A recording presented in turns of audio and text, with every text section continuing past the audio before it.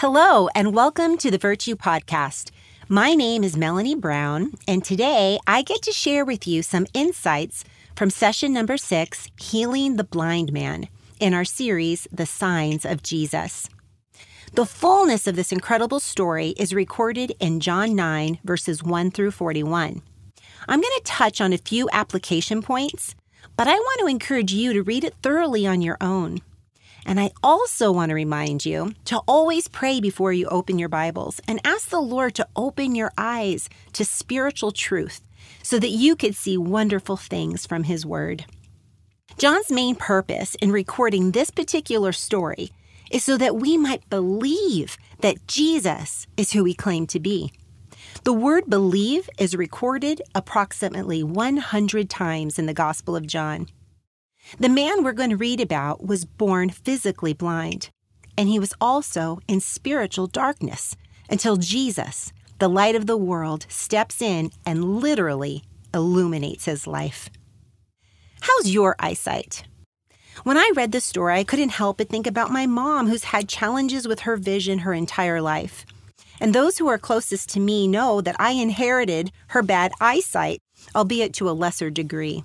I have prescription reading and distance glasses, as well as glasses I have to put on when I'm wearing my contact lenses.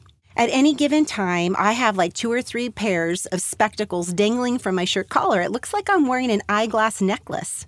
And every year when I go to the optometrist, I have to get stronger, thicker glasses because my eyes seem to be getting worse with each passing year. When the doctor asks me about my family history, I check off every box because my mom has experienced macular degeneration, glaucoma, cataracts, retinal detachment, etc.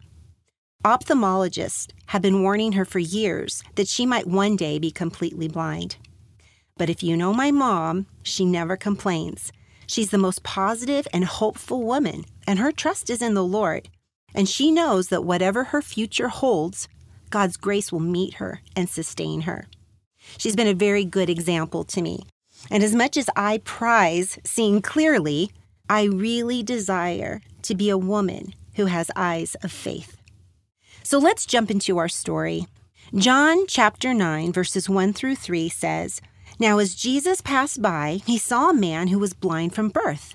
And his disciples asked him, saying, 'Rabbi, who sinned, this man or his parents, that he was born blind?' And Jesus answered, 'Neither this man nor his parents sinned, but that the works of God should be revealed in him.'" In this first verse, we learn that even though the blind man couldn't see Jesus, Jesus saw him. And you know what? Jesus sees you. Whatever condition you are in right now as you listen to this podcast, Jesus knows. He's a man of compassion and mercy. He sees the blind, broken, and the outcast. In the Old Testament, one of the names of God is El Roi, which means the God who sees me. Did you know that God sees your past, present, and future? He knows your struggles and insecurities, as well as your dreams and desires. He is aware of all of your needs. The disciples assumed, like most Jews of the day, that a disability was considered a consequence of sin. And so they looked to Jesus and asked, "Rabbi," which means teacher, "can you explain this to us?" I just love that they had the confidence to ask Jesus the hard questions, even when they were asking the wrong questions. These disciples were just trying to make sense of the situation. They thought that suffering was a result of personal sin and blindness was a punishment. They were looking for cause and effect. And you know, there are times when the consequences of sin will bring suffering, but that wasn't the case here. And sometimes we have this faulty thinking too. We have to remember that we live in a fallen world, tainted by original sin. Good behavior is not always rewarded and bad behavior is not always punished. Sometimes innocent people suffer. Bad things happen to good people. I've taught myself to respond in 2 ways. I remind myself that we are not in heaven yet. Christians are not exempt from difficulties, disease, dysfunction, or death. In this world, we will have trials and tribulation. Jesus warned us of that. We're actually told not to be surprised by it. But he also said that we are to be of good cheer. Another translation puts it this way, that we're to be brave, be confident, and not to lose heart, because he has overcome the world. There's a plan for restoration and redemption. I also remind myself that God's ways and thoughts are higher than mine. God has good plans and purposes, even in very bad circumstances. In this particular instance, Jesus revealed the reason for this man's blindness. It was for the purposes of God's power being displayed in him. Jesus was going to reveal his glory by giving this blind man his sight. An unprecedented miracle, but not necessarily an unpredicted one. In the Old Testament book of Isaiah, it was foretold that the Messiah would open the eyes of the blind. This was one of the ways that he would be identified. Jesus sees the condition, identifies the situation, and he knows his mission. Verse 4, Jesus said, "I must work the works of him who sent me while it is day. The night is coming when no one can work. As long as I am in the world, I am the light of the world." In other words, Jesus knows that he has work to do, and he's redeeming the time. The day that Jesus is talking about is the time allotted for him to work on earth. Jesus recognized his moment, and he never lost sight of his mission. He knew what he was supposed to do while on this earth, and that was to do his Father's will. And you know what? This is a good word to all of us. We must not lose sight of our mission and the work we're called to do. We need to redeem the time. We're only here for a moment. Isn't that what we just learned in the book of James? That our life is but a vapor, a shadow that's here today and gone tomorrow. We've each been given an allotment of time to make an impact. We don't know how long that is, and that's why we have to live intentionally each day. Jesus is the light of the world, and he's calling us to be lights as well. I believe the Lord wants to awaken his church. This is not the time to sleep or be unengaged. I pray that we would have a sense of urgency in doing the work of the Lord. Don't wait to shine your light. Don't think, well, when I'm older, or when I know more, or when I'm less busy. Wherever God has placed you right now, we need to be about his business. We need to have our lights shining. And I want to encourage those moms out there who are listening. Discipling your children is the highest and holiest assignment you'll ever have on your life. But the Lord has called each one of us to serve faithfully within our respective spheres of influence. Jesus never lost sight of his mission and calling, and neither should we. Jesus saw this man's need, had compassion on him, and decided to heal him and use it as a sign to show his power and authority. His works were meant to authenticate his words. The miracles prove that his message is true.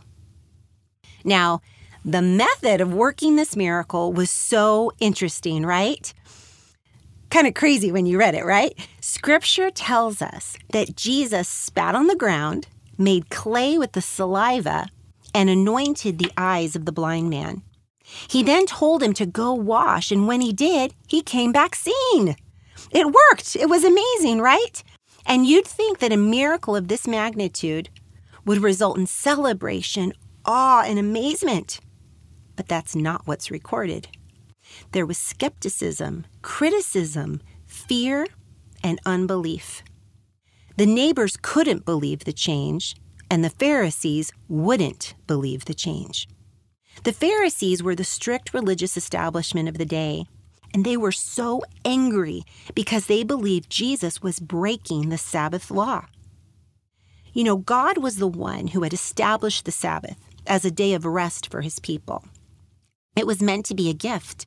God was basically saying, you don't have to work on this one day of the week. Trust that I will provide for you, strengthen and renew you. But what happened over time is that the religious leaders had added burdensome rules and traditions. So they had major issues about how Jesus brought about this miracle. They considered mixing the clay, anointing his eyes, and washing off the mud all as work which was prohibited in their view. They completely lost sight of the miracle that was before them. It goes to show that it's possible to be very religious and miss Jesus. I've heard people say, well, if I could just see a miracle, then I'd believe. This story is an example of how that's not always true. Our stubbornness, preconceived notions, love for sin, or hardness of heart can keep us from believing the truth of who Jesus is. Once the man receives his sight, we read in verses 8 through 34, there was just this intense interrogation that takes place from his neighbors and the religious leaders. They press him and demand details on what happened to him, asking who, what, where, how. They even called his parents to testify. But because of their fear of being excommunicated from the synagogue, which was not only the central place of worship, but it was also the hub of all Jewish life, they kept quiet from confessing Christ and the miracle that just took place. Sometimes we keep silent because we're afraid of how our allegiance to Jesus might negatively affect our relationships, associations, or businesses. It could impact our popularity, social media following, and how people perceive us. We could be marginalized and mocked. The truth is, aligning ourselves with Jesus can and will cost you. We have to get to a point as his followers that we care more about pleasing Christ than we are about other people's opinion of us. We have to fear God rather than man. After being bombarded with questions, he simply said in verse 25, "One thing I know, once I was blind, but now I see." He couldn't explain all the details. He couldn't answer the theological questions they were throwing at him, but he knew that he had been radically changed. When you think about it, we all share the same testimony. Before Jesus came into our lives, we were all blind and living in darkness too. Colossians 1:13 says, "He rescued us from the domain of darkness and transferred us to the kingdom of his beloved Son." Ephesians 5:8 says, "For you were once darkness, but now you are light in the Lord. Live as children of light." There's a progression of faith that takes place as we follow this man's story. After the religious leaders cast him out of the synagogue, it was Jesus who lovingly, mercifully finds him and reveals himself to him as the Son of God. And at that moment, the man who was born blind was born again because he believed. His spiritual eyes of faith were opened, and he could see with his functioning physical eyes the light of the world because Jesus lit up his world. Aren't you and I just so grateful that God has made his light to shine in our hearts so that we could know the glory of God that is seen in the face of Jesus Christ? And that's found in 2 Corinthians 4:6. So what was his response to the light that he'd been given? Verse 38 says, he worshiped. I think most of us, when we hear the word worship, we equate it with singing. And worship is much more than just a song. I don't think the man started humming a tune. I picture him falling at the feet of Jesus with inexplicable gratitude. Worship is an expression of our love for God. It includes our praise, confession of faith, repentance, submission, and obedience.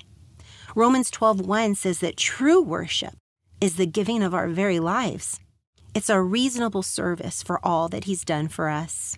In Matthew 5, Jesus told his first-century disciples, and I believe he wants to remind us, his current-day followers, that you are the light of the world.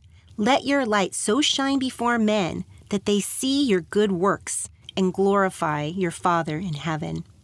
Can I offer a few suggestions on how we can do this?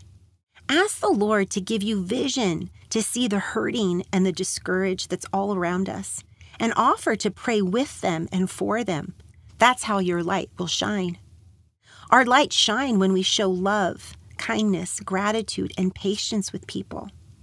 We shine our lights when we have a genuine relationship with Jesus, displaying peace and hope even in the most difficult circumstances. Philippians 2:15 says that we shine as lights in the world if we do things without complaining and arguing. Jesus gave us his light so we can be light bearers to the world. We're to walk in the light as he is in the light. His word is a lamp to our feet and a light to our path. Remember that song from Sunday school, "This little light of mine, I'm gonna let it shine." And it goes on to talk about we're gonna let it shine all over the neighborhood and we're not gonna let Satan snuff it out or blow out our lights. You know, it's a good reminder for us, and I don't think we've outgrown those lyrics that we learned as kids. Wherever we go, we take the light of Jesus with us. When we shine the light of Jesus, we bring hope to a situation. Jesus promised that if we follow him, we will not walk in darkness, but we would have the light of life. I think we can all agree that the world is dark right now, and it seems to be getting even darker. But Jesus remains the light of the world. He can never be extinguished. As I come to a close, I want to acknowledge that we all have people in our lives that we love that are spiritually blind. They're either indifferent, apathetic, or downright hostile to the gospel. We need to specifically pray that the Lord would remove the scales from their eyes like Jesus did for Saul. And we need to continue to believe that no one is out of the reach of God.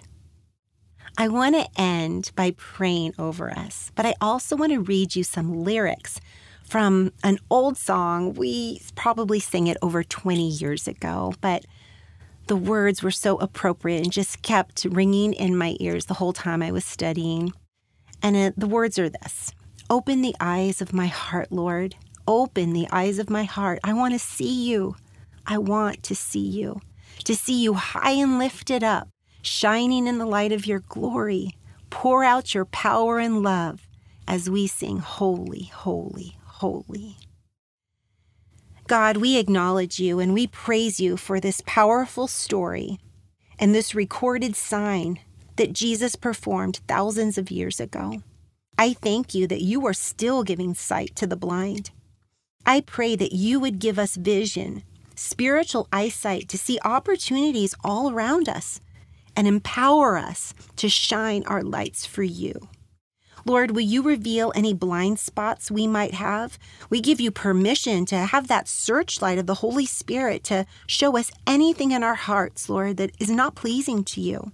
And I pray, Lord, that you would remove any hindrances of pride, fear, or unbelief that would dim our light. We want to live our lives to be a testimony of your goodness and your grace, and we want to bring you glory. In Jesus' name I pray. Amen.